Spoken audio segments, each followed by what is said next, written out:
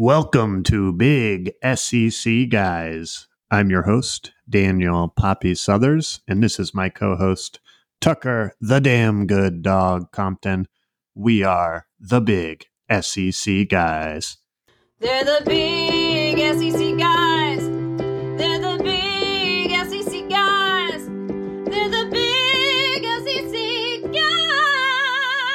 Guys. Tuck, we're back. Listeners, thanks for your patience. We heard from a lot of you. I know we took a week off. If you're wondering what we were doing, we were playing in the Savannah Golf Club member club championship. We had an all big SEC guys team. So me and Tuck, 2-man team. I'll go ahead and tell you, it was a dream weekend for the podcast. We won our flight. We won the chip off to go into the shootout, and then we made it all the way to the Final Four. So, Tuck, was this weekend better than our wildest dreams? Thinking about the member. I mean, coming from a guy that hasn't played real competitive sports in a while, getting into my 30s, it was nice to just feel that adrenaline again. Oh my gosh. Be there in a playoff scenario, kind of a do or die, playing hole by hole there at the end, and knowing we needed big shots to get us through and pulling them off. Like, I don't know. It for me, it was just exciting and fun to be a part of. You nailed it. The competitive juices were flowing. We our final match was against we were in first. Our final match was against the team that was in second. And we were all square with 3 holes to go going into the 3 hardest holes. And we pulled it off. We managed to hold on and then ended up winning our flight. But Tuck, you're right. Our opponents, we were playing these guys, they were all chatty. We were having a good time. And then 3 holes left. Nobody was talking to anybody. I mean, it was just game on. Everyone was in the competition bag. Juices were flowing. We ended up tying them, turning it into a putt off. Daniel knocks a putt to 3 inches. Everyone thought we were going to, he nailed it. So that was a good one. That was awesome to send us into the playoff, and then the playoff itself was electric. And then shout out to the patrons of the Savannah Golf Club. Tuck, is it fair to say we were, for about 3 holes there, we were A, the crowd favorites, and B, the 2 most popular guys at the golf club? Is that fair? It sure felt that way. It was unbelievable. I don't know what was going on. I don't know why. I just think we kept pulling shots off and getting further than people expected us to. And so that, everyone loves a good underdog story. I think that was definitely a big part of it, but who knows? Oh, it was so funny. We kept, in the shootout, we kept putting each other in bad spots and then just pulling out these shots to move on. We just kept hitting golf shots, which was great. So thanks for your patience, listeners. We're back. We're better than ever.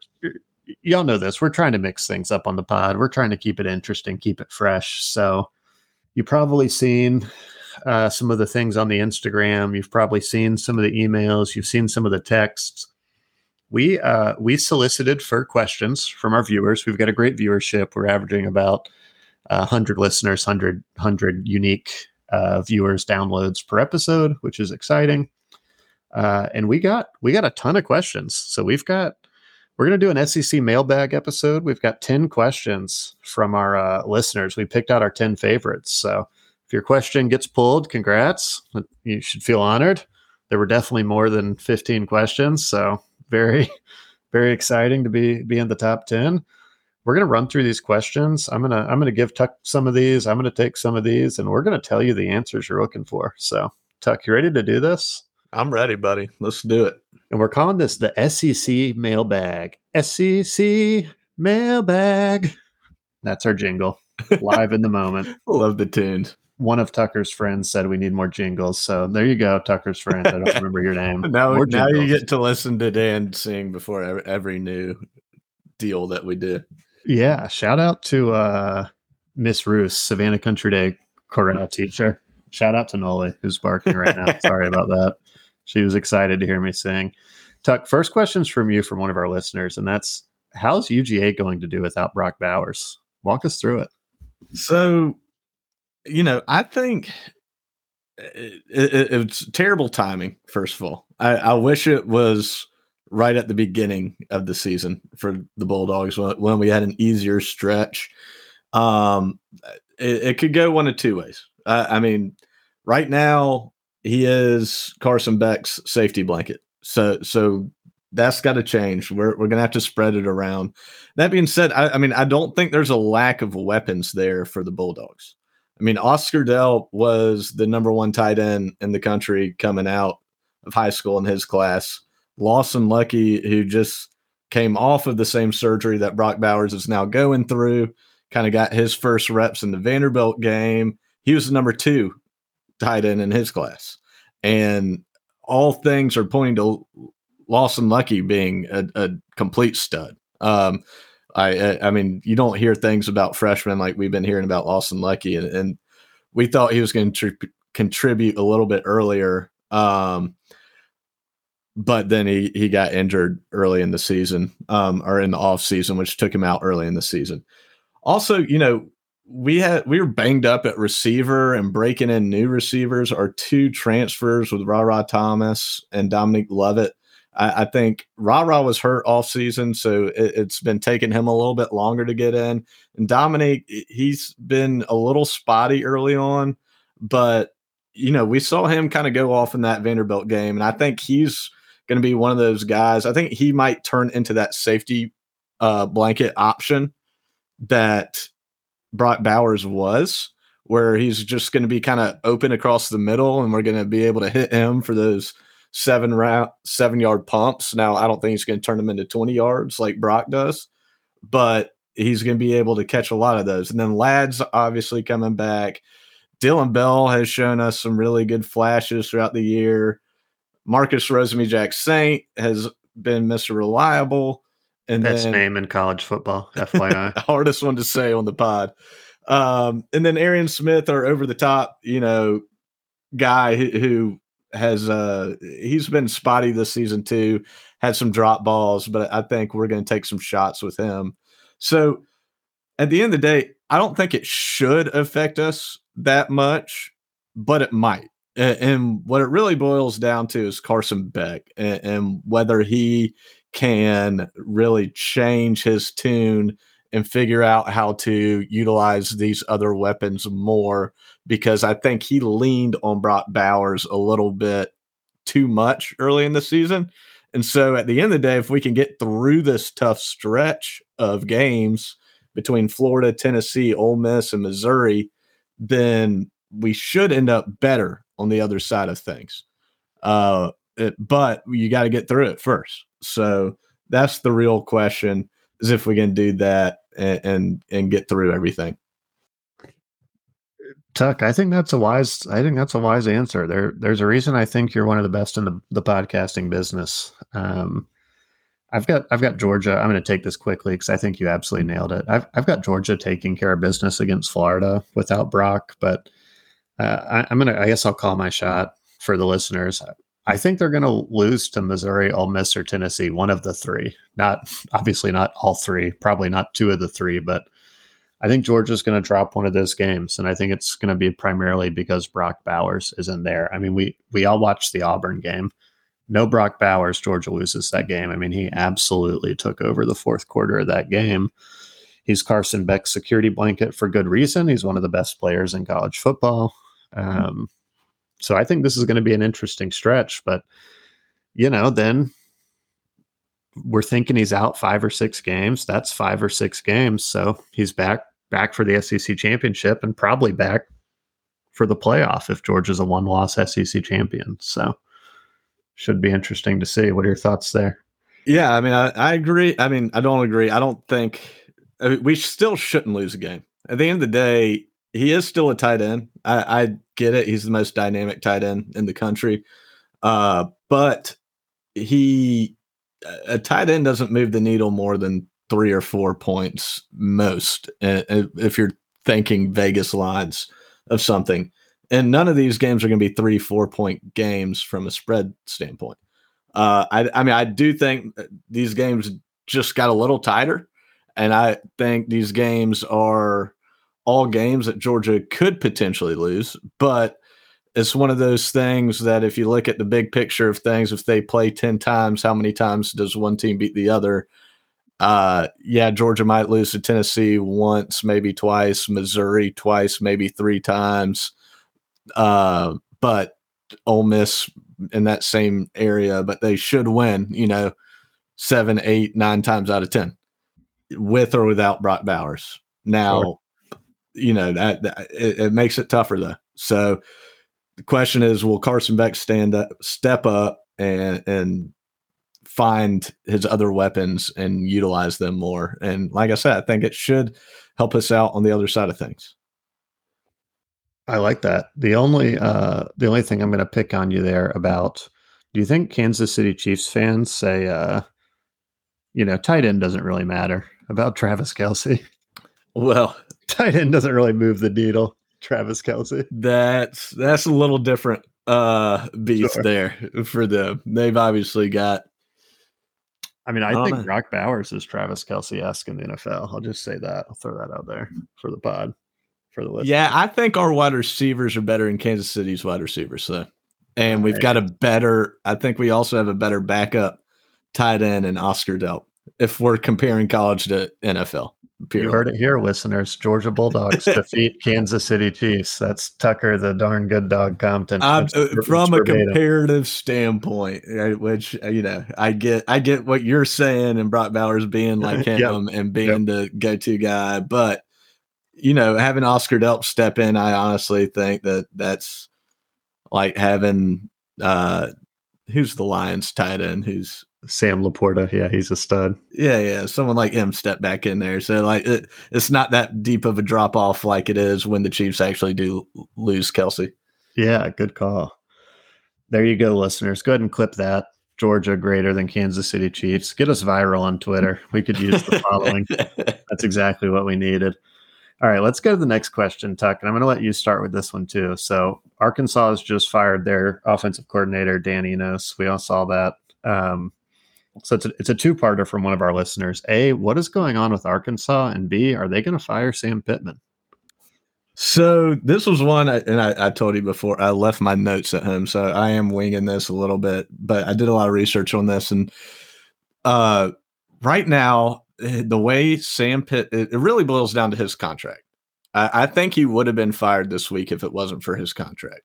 But instead, they just fired Enos in hopes that he can maybe turn it around. But I believe the current record since 2021 is that he's 18-16.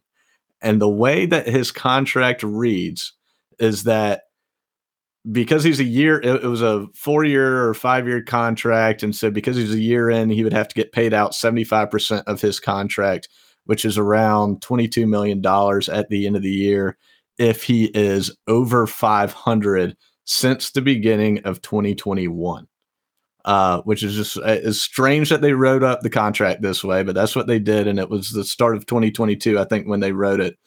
And because he's 18-16, essentially all he has to do is win one game in his following 4 games in order to get the full 75% of his contract, which is around $16 million. And then if he doesn't get that, if he doesn't get to 500, if he loses out his final 4 games, then he will have been under 500. And that would make it to where they only have to pay him 50%. So essentially saves Arkansas $5 million.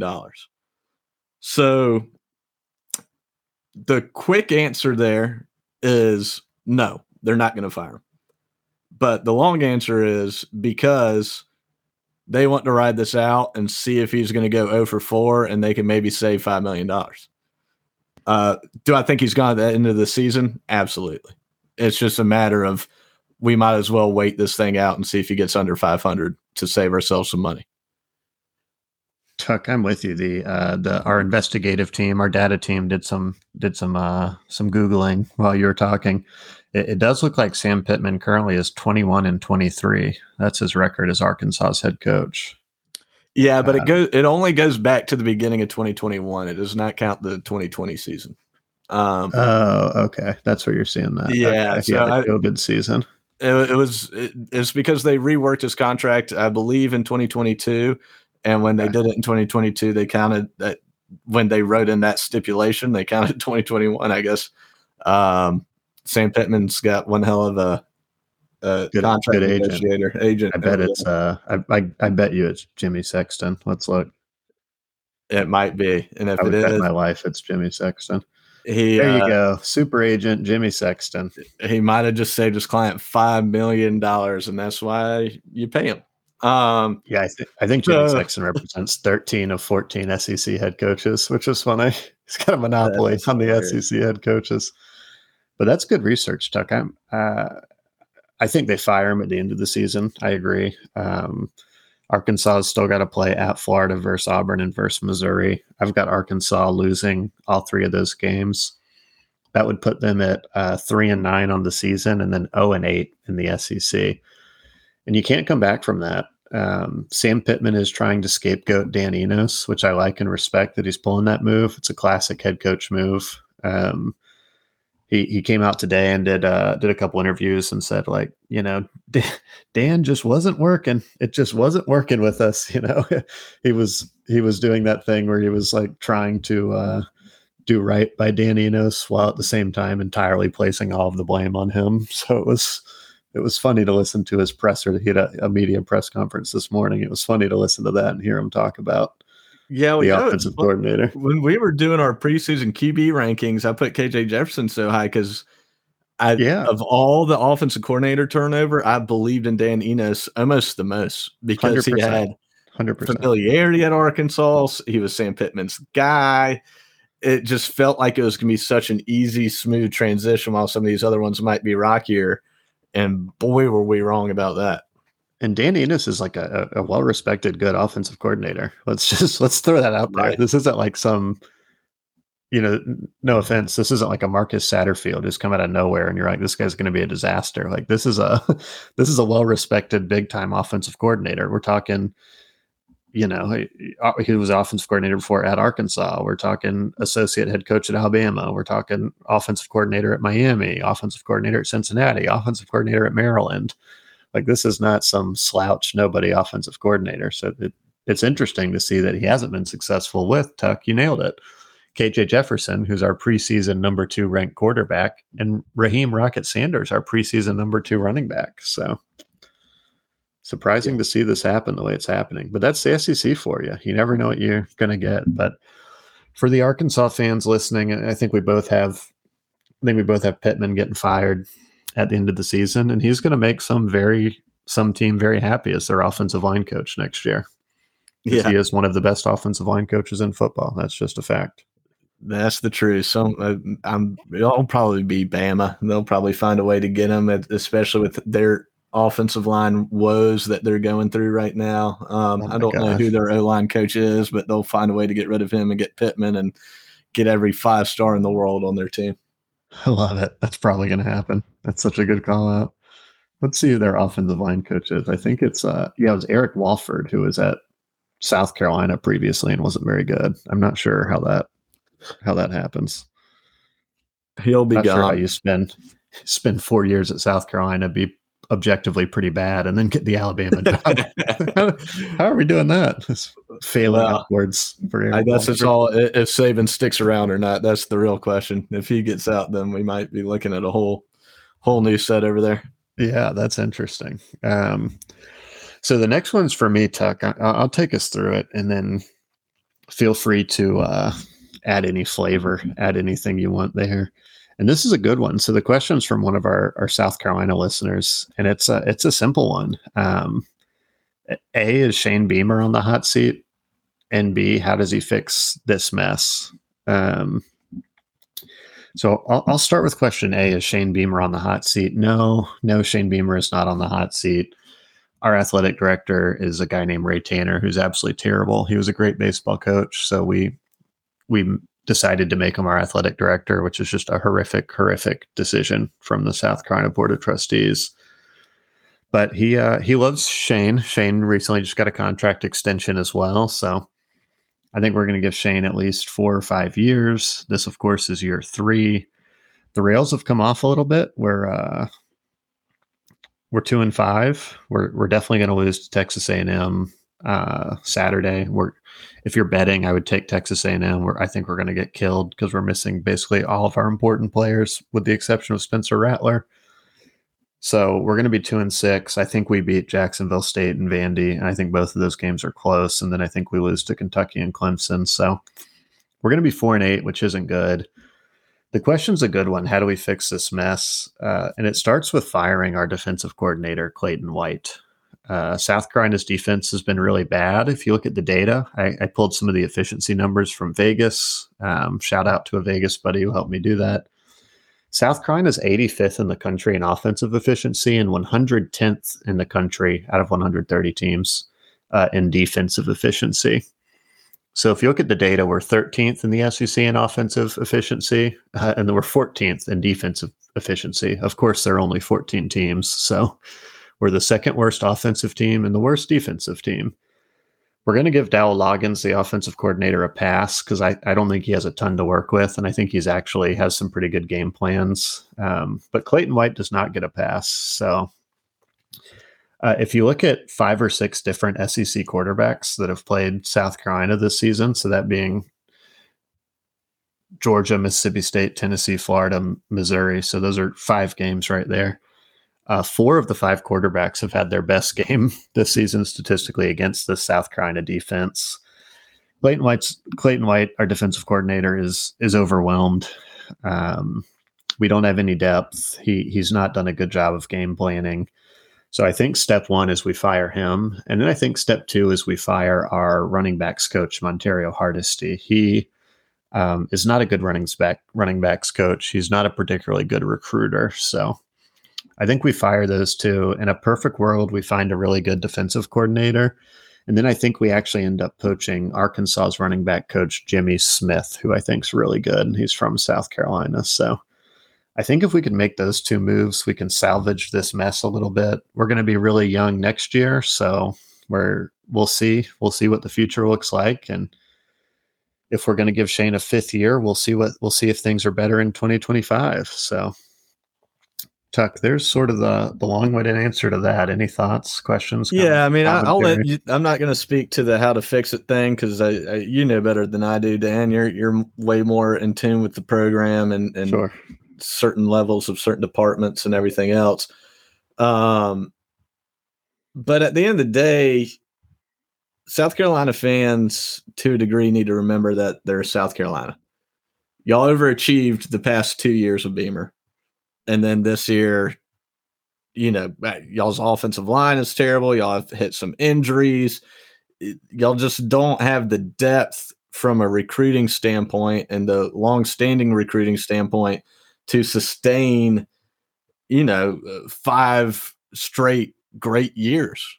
And the past 2 years were really good years for South Carolina standards. So inevitably you were going to have a bad one. And I think putting Beamer on the hot seat or anything like that is crazy. I think the reason some people even say stuff like that, it's probably the rabid South Carolina fans that, expect national championships. And B, just Beamer he sticks his foot in his mouth a little more often than he should. And so people probably, get turned off by that. But in general, I think he's done a good job with the South Carolina program, picking up the pieces and getting y'all to where you are. Yes, you're having a down year. But at the end of the day, y'all still have Clemson on the schedule. And guess who else is having a bad year? Clemson. If y'all win that game, literally all is forgiven. Everything is forgiven. No one gives a shit about what happened the rest of this season. All you have to do is beat Clemson and everyone's going to love Beamer again. And my guess is Beamer pulls something like that off because that's just kind of what he does. And even if he doesn't this year, with these teams like South Carolina, they've got that can be good. It's more of a depth issue than anything. You're not going to have 4 really good years in a row. You're going to have 2 on, 1 off, 2 on, 1 off. And that's just kind of the cycle of it. And this just happens to be an off year for the Gamecocks. Yeah, we just, we've got we're a proud fan base, Tuck. We want to be better. And we got spoiled. We got spoiled when I was in college because we had 3 straight 11-win seasons. So we got a little taste of what we could be in a perfect world. So True. And I think you nailed it. You said one thing that really resonated with me, and that's Beamer's, I don't even want to say slowly, Beamer's pretty quickly becoming like one of the worst press conference coaches in college football. I mean, he's starting to become the antagonist my gosh, of SEC football. It's kind of funny. Opposing fan bases hate him. Like the Tennessee Volunteer fan base absolutely hates Shane Beamer with a passion. The Missouri fan base absolutely hates Shane Beamer with a passion. And he goes in these press conferences and he just shoves his foot right down his throat. I mean, North Carolina, he complains about the line judges eating hot dogs. Missouri, after we get killed, he goes in the press conference and he rants for 10 minutes, Tuck, about the visitors media center. He's like, we should have a better 10-minute rant. We should have a better media area. This is a joke. Missouri sucks. Like he does this whole thing. And it's like, that's what you're mad about. You're not mad about getting slaughtered against Missouri, a team in theory we should, be competitive with. Florida, he comes out with a broken toe. Florida, he kicks the locker, breaks 2 bones in his foot, and then comes to the next presser and goes like, I'm just going to get it over with. I broke my foot kicking a locker. Like, talk about a athletic director thought it was funny. Oh my God. He's like, I don't want anyone talking about the loss anymore. Maybe they'll talk about my broken toe. But he probably had like a little hairline fracture and like wasn't even a big deal. Maybe that's part of it. And then we have this like high 4-star defensive tackle. He kicked him off the team this morning and then did a presser and was like, he wasn't a team guy. He didn't want to travel and like burn his red shirt. I'm like, Shane, what are we doing here, man?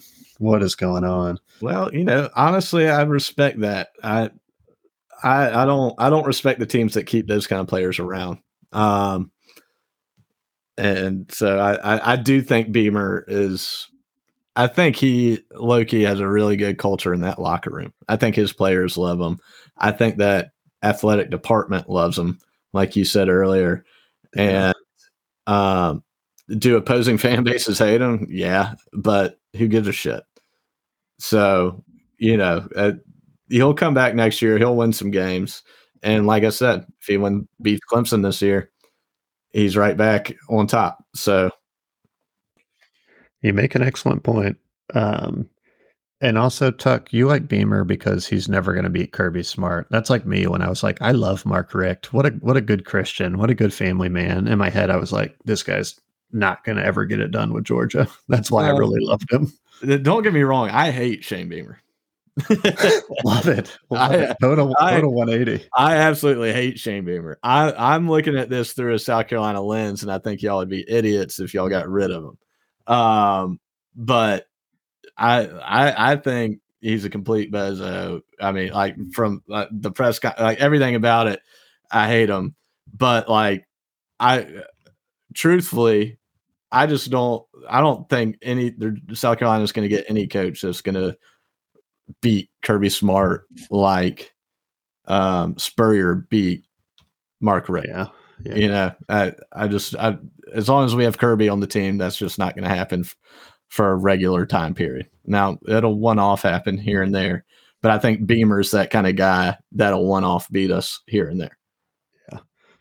And I will say, I mean, South Carolina was 30 seconds from getting Kirby Smart, and they were 30 seconds from getting Lincoln Riley, and we didn't get either. So you know what they say. It's all chaos until you sign the bottom line. We never got him to sign, so it is what it is. We're stuck with Shane Beamer.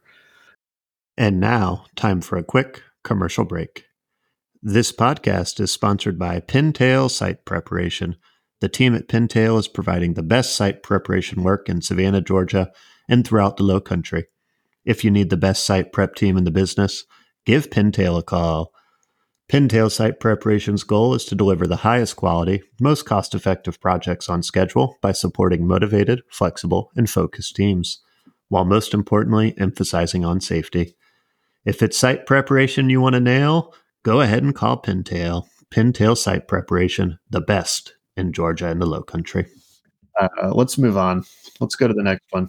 The next one's from one of our Auburn fans, and that's you guys need to talk about Auburn more. Okay, listener, this isn't a suggestion box. This is a mailbag. That's not a question. So we're gonna keep moving on. Wait. I actually got a hot take for that one. Love it. Tell me more.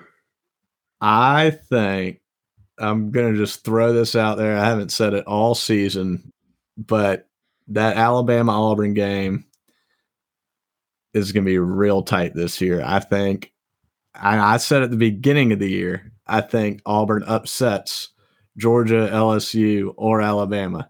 Wow. They haven't gotten through Georgia or LSU yet. So I'm thinking that they spoil Alabama's season at the end of the year, and I think they pull off a crazy upset. Tuck, you dog.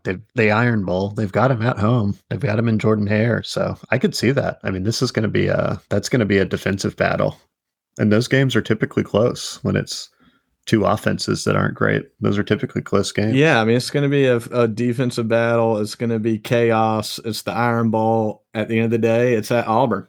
So I mean, I do think that Alabama will probably be double-digit favorites in that game, but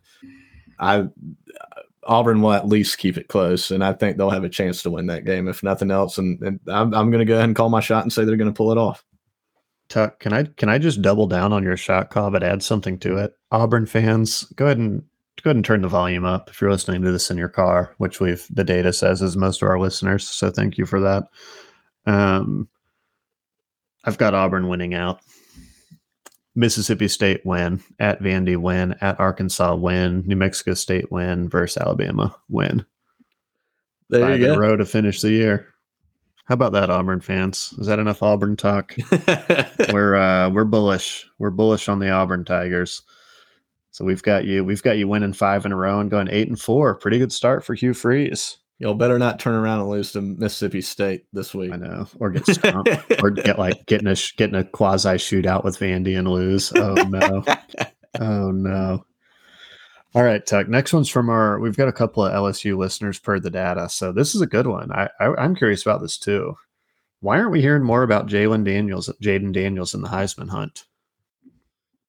So it's crazy. And I had all these stats pulled up. I think he's got the number 1 passer rating. He's like 3 yards short of the most passing yards in the country. He's nailed it. He's got most touchdowns, the most passing least touchdowns, interceptions, most yards, best rating.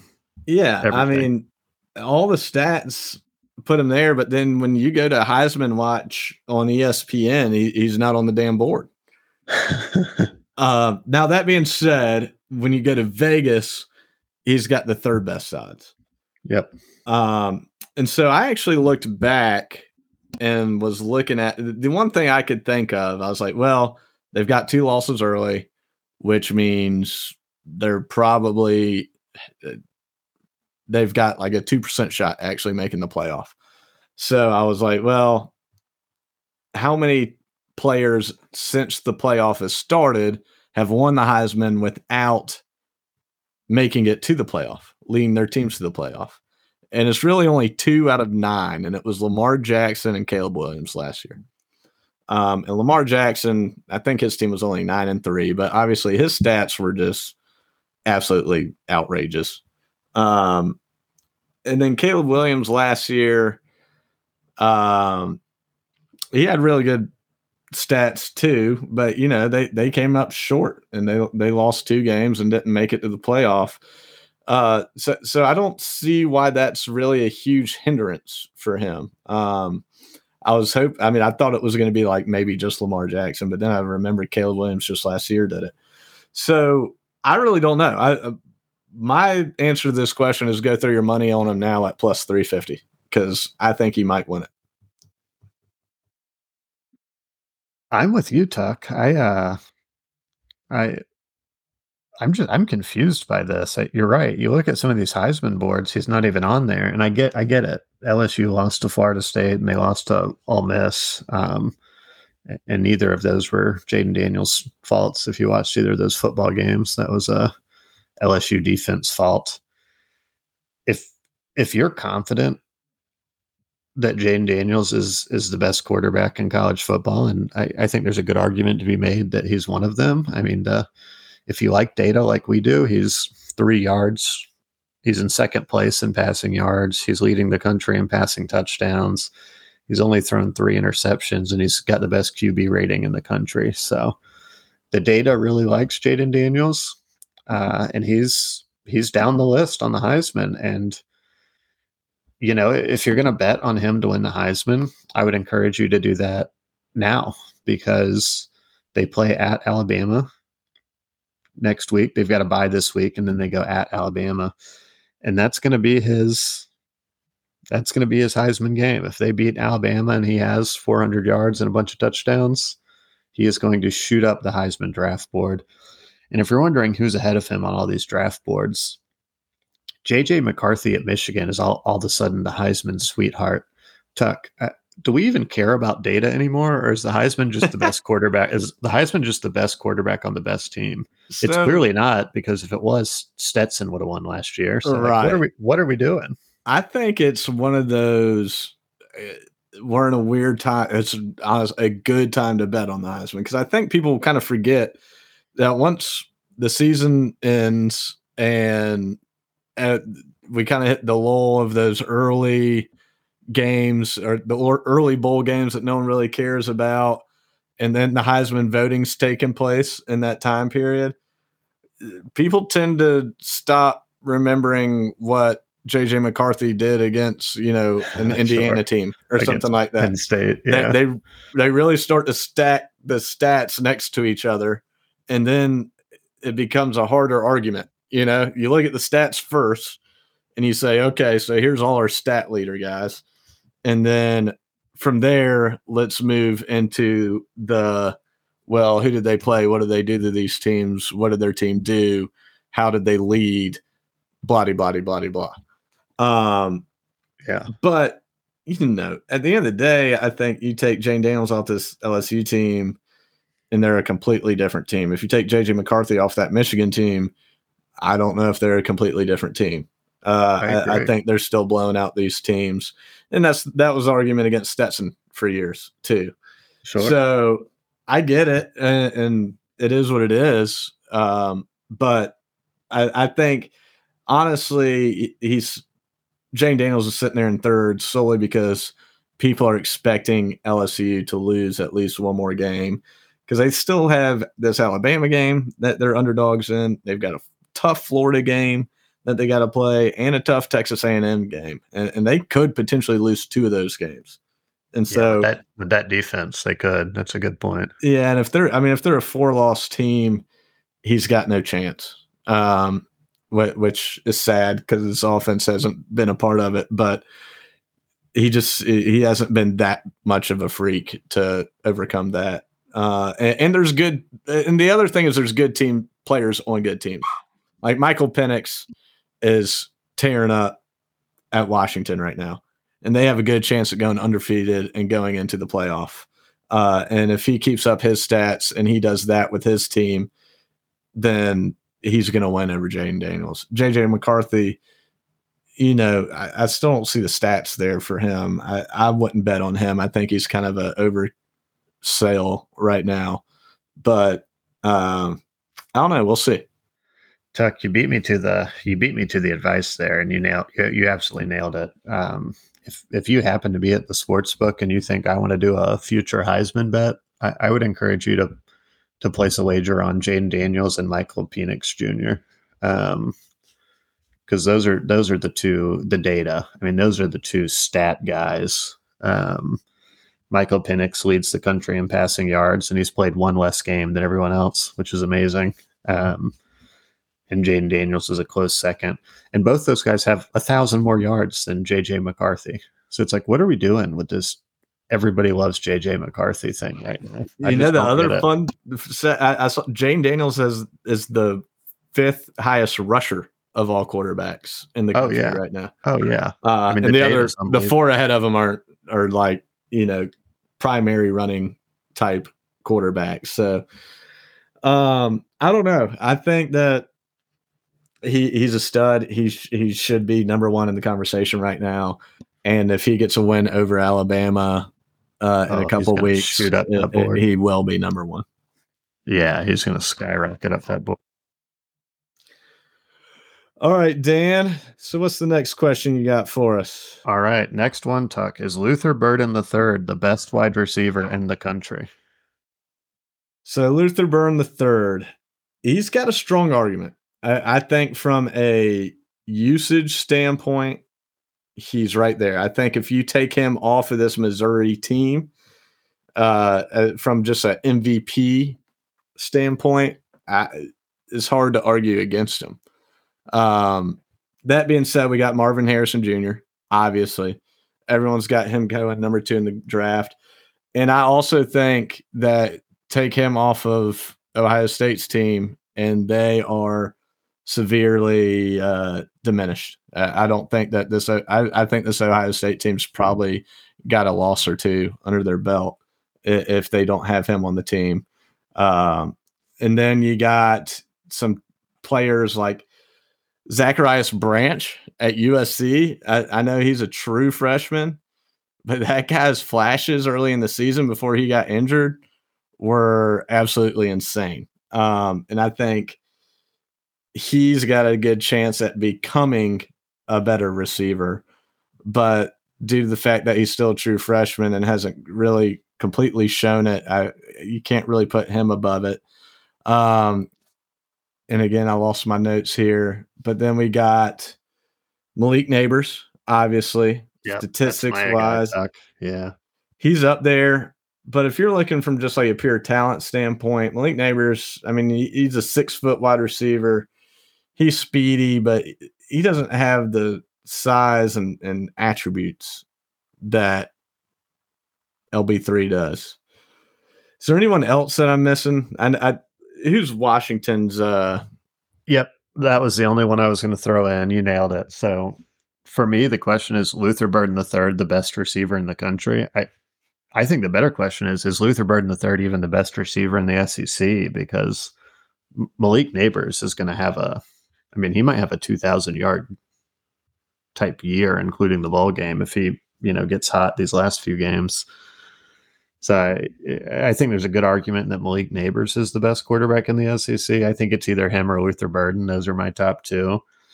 And then, Tuck, you're right. Marvin Harrison doesn't quite have the data that those guys have, but Marvin Harrison Jr. is the best wide receiver in college football. That's just a fact. And then Michael Penix Jr.'s favorite target's a guy named Robe Odunzi, and he's an absolute stud. So you could make an argument for him too, being one of the top guys. Well, I'd be curious to see if Luther Burden were coming out in this draft period where he would mark up with some of these guys. Especially if you could, we'll never know. Give him an extra year of experience, but I don't see why he's not going to be a top 3 or 5 pick next year. I think he's that kind of talent level. I think he is Marvin Harrison Jr. talent level. I just don't think people are quite talking about him in the same light because we're not getting 2025 mock drafts yet. But as soon as we do, he's going to be talked about just like Marvin Harrison. You make a good point. Could this be an age issue? This is just his second year. He's a sophomore. He's not draft eligible. So we're just not hearing as much about him because if you look at the draft boards, every draft board you look at has Marvin Harrison going number 2 and then Malik Neighbors going in the 6 to 8 range. So those are 2 top 10 NFL picks. And I fully suspect Luther Burden III to be a top, let's call it 7 or 8 pick in 2025. You're absolutely right. Yeah, I honestly, I think he's a game changer type wide receiver, kind of like Marvin Harrison. I really see him being a top 5 type guy. And I can't say he's better than Marvin Harrison, but I think give him another year, and why not? For me, he's right there. Put him on Ohio State. What is this guy doing? All this, I think he's doing most of the same things. So, I just think Marvin Harrison is like so good. I watch him. I'm like, this guy's unbelievable size, speed. catch radius, ability to high point at football, ability to get the foot down. I mean, I'm so impressed with him. I think Marvin Harrison Jr. might be the best player in college football. Yeah, I mean, I don't disagree with you right now. But yeah, next year, will Luther Burden, I guess the real question should be next year, will Luther Burden III be the best wide receiver in football? It's a good point. And then I think it's him versus Zacharias Branch at USC, who he was electric before he got hurt. Oh my gosh. He is incredible. Talk about a jolt of lightning before he got injured. Unbelievable. Yeah. So we'll see. All right, Tuck, let's keep it rolling. This is a long one, but a good one. So this is from one of our listeners. I'm going to read this verbatim, so forgive me because this is a bit of a long one, but we like the long questions. I have a hypothetical scenario / playoff question I want to ask the big SEC guys. Let's say Georgia loses one to either Missouri, Florida, or Tennessee, in parentheses, which is possible by all accounts without Brock Bowers. Excellent point. Let's say Alabama wins out and makes the SEC championship game and wins, playing a presumably one-loss Georgia or one-loss Missouri. Here's the question. Does a one-loss Bama and SEC champion still make the playoffs given the remaining undefeated teams, conference strength of schedules, etc.? Or is the only way for Bama to make the playoff is to beat an undefeated Georgia in the SEC championship game, meaning the Alabama fans, ironically, would need to cheer for Georgia so they can beat them to go to the playoff? Thanks for your input. That's a long one, Tuck, but the question's simple. Do the Alabama fans do they have to beat an undefeated Georgia to make the playoffs? Or is a one-loss Alabama team in the playoffs? I'll start with that one. I think my answer is quick and simple. I think a one-loss Alabama team makes the college football playoff. Absolutely. If you're winning the SEC championship, my assumption is you're beating Georgia. And even if Georgia has one loss, I mean, that's still going to be an elite tier 1 top win. Your only loss is coming to a good Texas team. Admittedly, it is at home, but you'll have enough. If Alabama's winning out, you'll have a win over a top-ranked Georgia. You'll have a win over Tennessee. You'll have a win over LSU. So I think a win over Ole Miss. I think you've got enough good wins there to certainly be a playoff team. You might be a 4 seed because there might be 3 undefeateds coming in: Florida State, Washington, and Michigan. But I still think you got to give that 4 spot to Alabama in that scenario. Yeah, I mean, it's a tough question this year. It would have been easier when times were down, but I mean, the long story short is we've never seen a scenario where a one-loss SEC champion didn't make it into the playoff, and so you got to think that it will happen. That being said, we're sitting in the tricky part of the year where not everyone has played each other and not everyone has beaten each other up yet. I mean, look, there is a scenario where Oklahoma, Washington, Michigan, and Florida State all go undefeated. And in that scenario, a one-loss SEC champion does not make it in. Alabama would not make it in. So I can't say definitively. Now, that being said, we've never seen that scenario. I also don't know this year if a one-loss SEC champion is going to get the benefit of the doubt over a one-loss. That's the question. Do they get the benefit over the one-loss Ohio State? And you've got Alabama sitting here. I mean, say Texas is that one-loss Big 12 champion, and they've got the head-to-head over Alabama. So they're obviously going to get in over Alabama because they could go right out the rest of their schedule, then beat Oklahoma. Now, that being said, I don't see all that happening. At the end of the day, these teams are going to end up with more losses, most likely. And there's going to be an open slot there, at least in the 4 seed, for a one-loss champion of any conference. Yep. So you make an excellent point there. There's going to be, you're right. If those 4 teams go undefeated, Oklahoma, Washington, Florida State, and Michigan and or Ohio State, like those are your 4 playoff teams. It's that simple. You got 4 undefeated big conference champions, and unfortunately the SEC gets left out, there'd be questions, of course, if the SEC gets left out, but you got to go with the undefeateds. And then it comes down to like, are you going to take let's say Ohio State's only losses to Michigan, or Michigan's only losses to Ohio State. Do you take a 1-loss Alabama over a 1-loss Ohio State or a 1-loss Michigan? That's where it gets tricky. And that depends on. I mean, are we talking they won the Big Ten championship with 1 loss or no championship? Because Ohio State and Michigan State are on the same side of that bracket, so if that's right, one loses to each other, they wouldn't be able to play in it. Yeah, and if you're talking a 1-loss non-Big Ten champion versus a 1-loss SEC champion, it's gonna. At the end of the day, the Big Ten isn't any better than the SEC this year. Correct. There's 3 good teams. 2.5 good teams, just like there has been every year, and then a bunch of bottom feeders. And they're all in the East. There's 3 good teams on the East in the Big Ten, right? Which is hilarious. And so, I think if you're Big Ten, you're really pushing for undefeated this year, especially. ACC is kind of in the same boat. Now, Florida State did a good job by scheduling that LSU game at the beginning of their season. And through doing that, they've got a big win under their belt. Ohio State did the same thing by scheduling Notre Dame. But at the end of the day, especially Alabama, I mean, they're not going to punish them too much for scheduling a good game at the beginning of the season and losing by 10 to Texas team. That was the number 4 ranked team at the time. Yeah, unless it's Texas standing between them. And at the end, what the Final Four committee has shown time and time again is they like to appreciate the guys that schedule those harder games and depreciate those people that do not.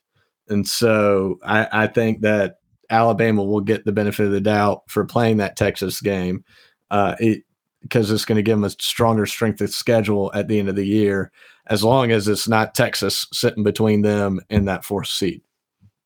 And now, time for a quick commercial break.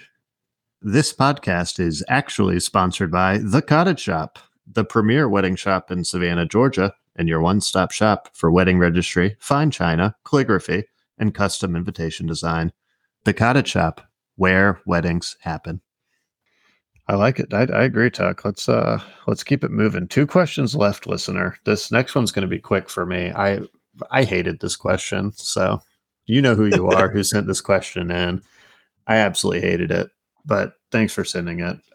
What's more likely to happen? The Gamecocks win 1 national championship in my lifetime, or the Georgia Bulldogs win 10 national championships in my lifetime?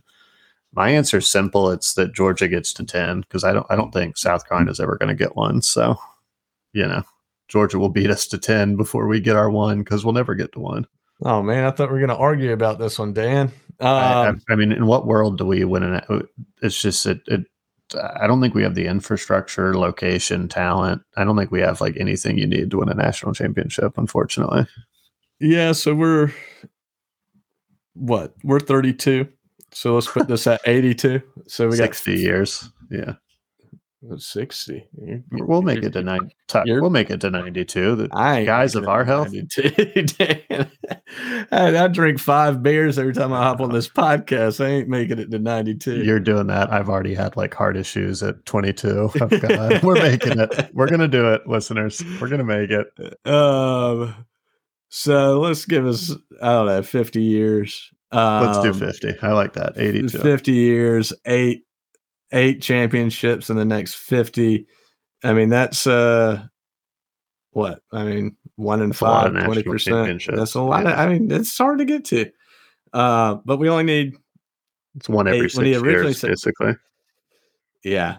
And I think that, honestly, until South Carolina shows me, I think we've honestly, sadly, seen South Carolina at their peak with Spurrier. But that being said, I would have loved to see those South Carolina teams in the 12-team playoff and see if they maybe could have won a couple games and maybe given it a little run, given it a little scare. I think they might have had the talent to do it. But until South Carolina wins an SEC championship, or even, competes in more than one, I can't really give them much of a shot of being there. And like you said, it has to do with location, infrastructure, finances, everything else under the sun. Yeah, everything you need to win a national championship, we don't have. We're not checking any of the boxes. So I just don't see that happening. So nice, depressing question.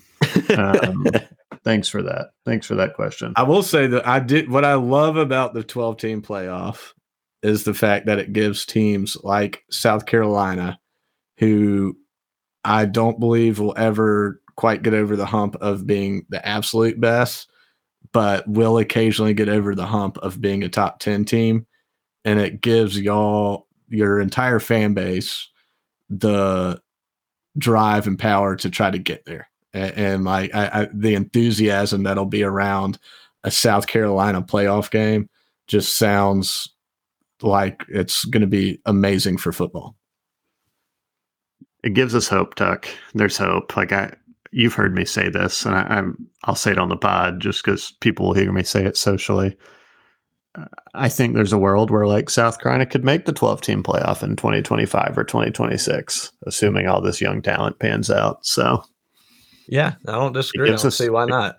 It gives us hope.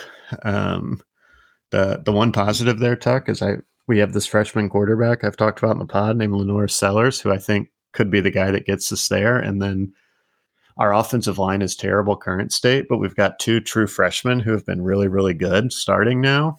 And then we have 2 of the top 3 tackles in the country coming in next year. So we could have 4 legitimately 5-star type offensive linemen.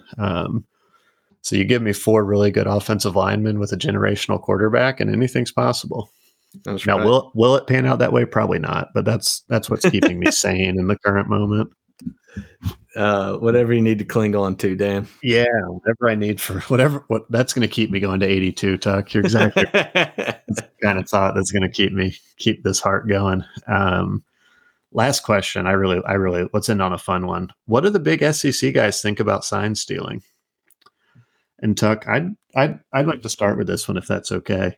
Lead it off. Have you seen the book that the Michigan sign stealer guy wrote, the Michigan Manifesto? No. All right, it got leaked. So if the listeners are interested, you can Google Michigan Manifesto. This guy wrote this 600-page document that got seized, and it's called the Michigan Manifesto. And it's basically the plan. It's his plan to basically lead Michigan football to just basically multiple national championships, and for basically him to be the de facto leader of Michigan football, over basically Jim Harbaugh.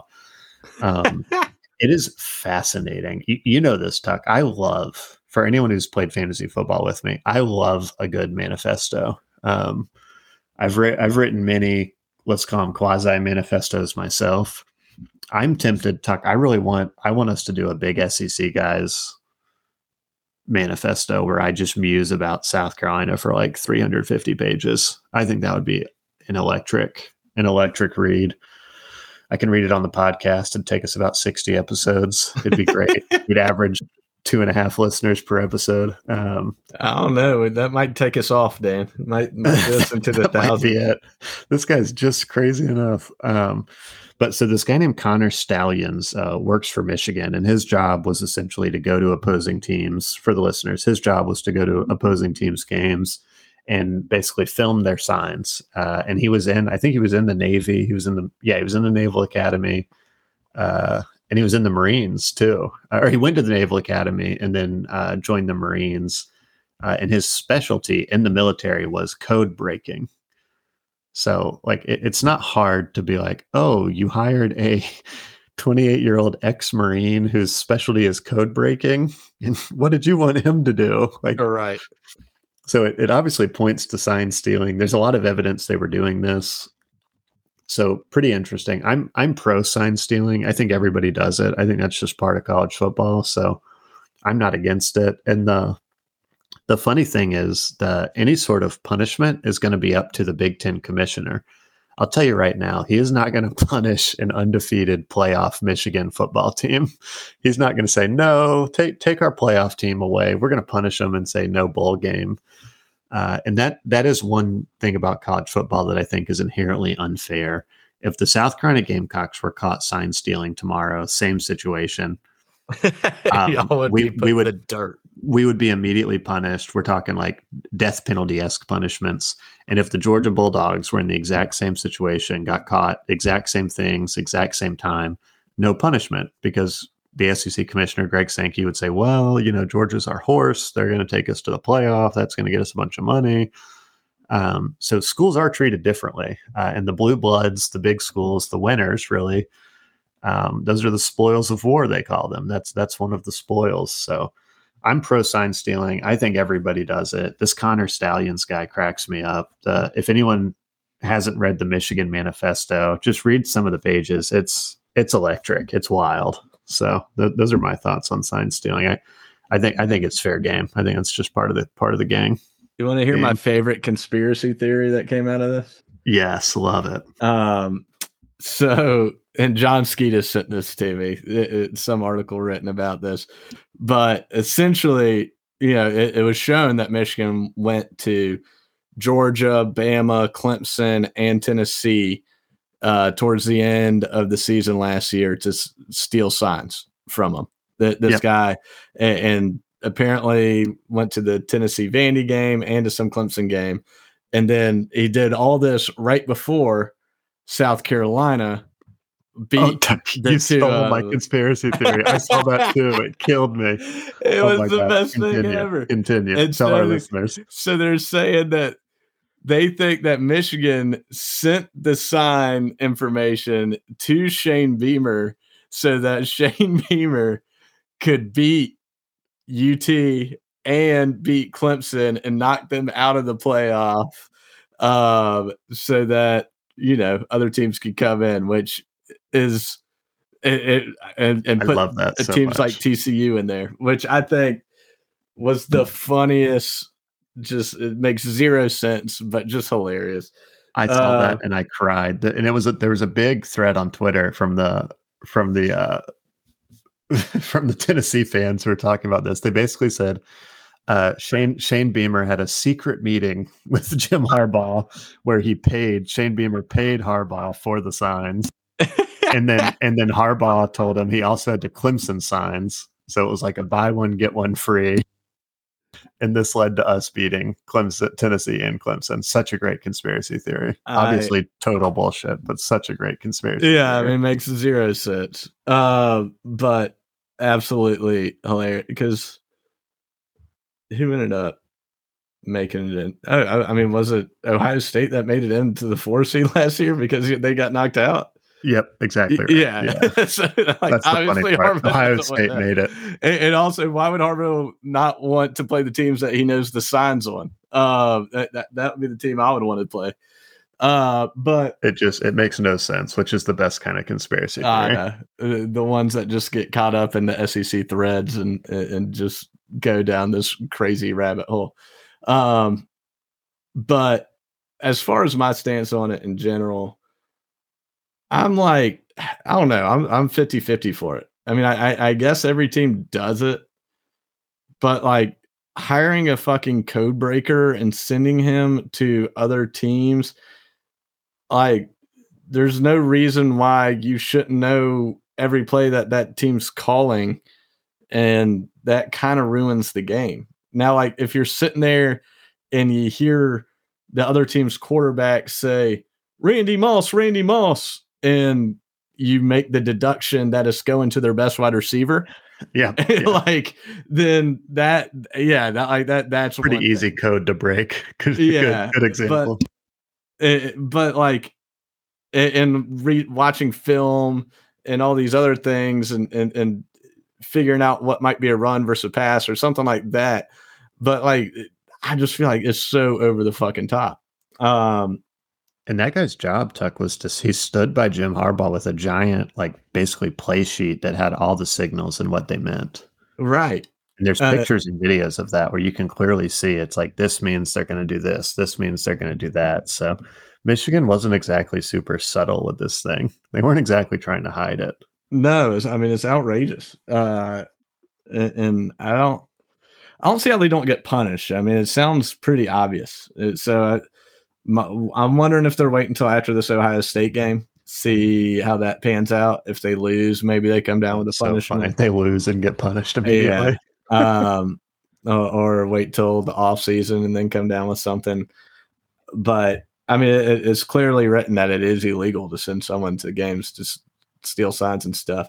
And listening to Kirby Smart talk about it's kind of funny that they're like, dude, he's like, if I was sitting there thinking that much about what the other team was running, I would have no idea how to call plays in my own head. Like he's like, that would just be way too much for me. Oh, and did you see the Kirby comment he made today that has the Michigan fans all upset? No, what did he say?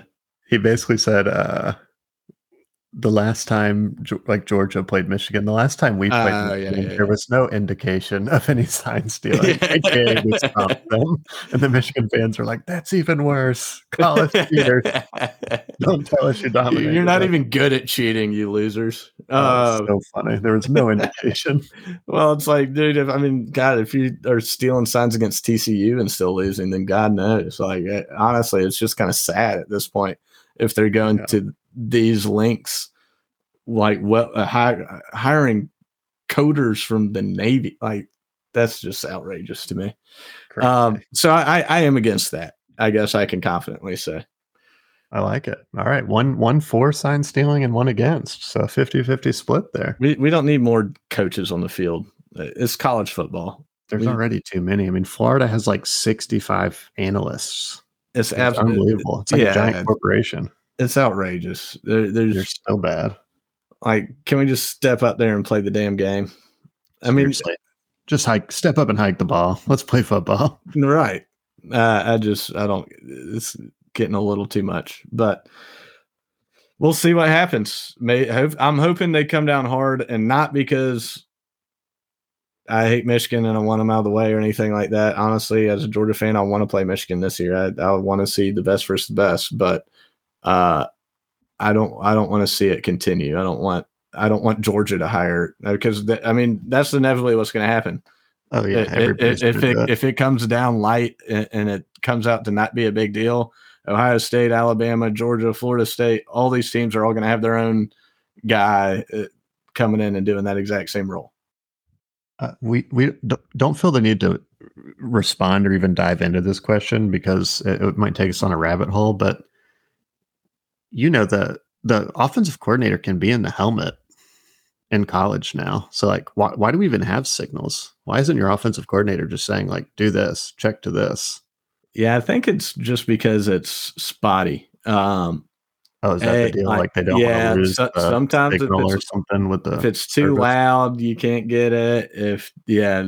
There's a lot of things that can go wrong. I can see it now. Jim Harbaugh hires some IT specialist to be on the sideline who hacks into the helmet and can hear everything. Next thing you see is Mike McCarthy just with both hands on the side of his helmet, just shaking his head, looking at Jim Harbaugh. Like, I can't hear anything. Oh, I can totally see Jim Harbaugh hiring like just a hacker. I mean, like he's hacked in. They've hacked into the helmets. He's hearing everything. And you have like some like nerdy looking guy with a laptop sitting right next to Jim Harbaugh. But just banging on the keyboard. I will say maybe they figured something out with Ohio State signal calling, because it's worked the past couple years. Yeah, you're onto something. All right, Tuck.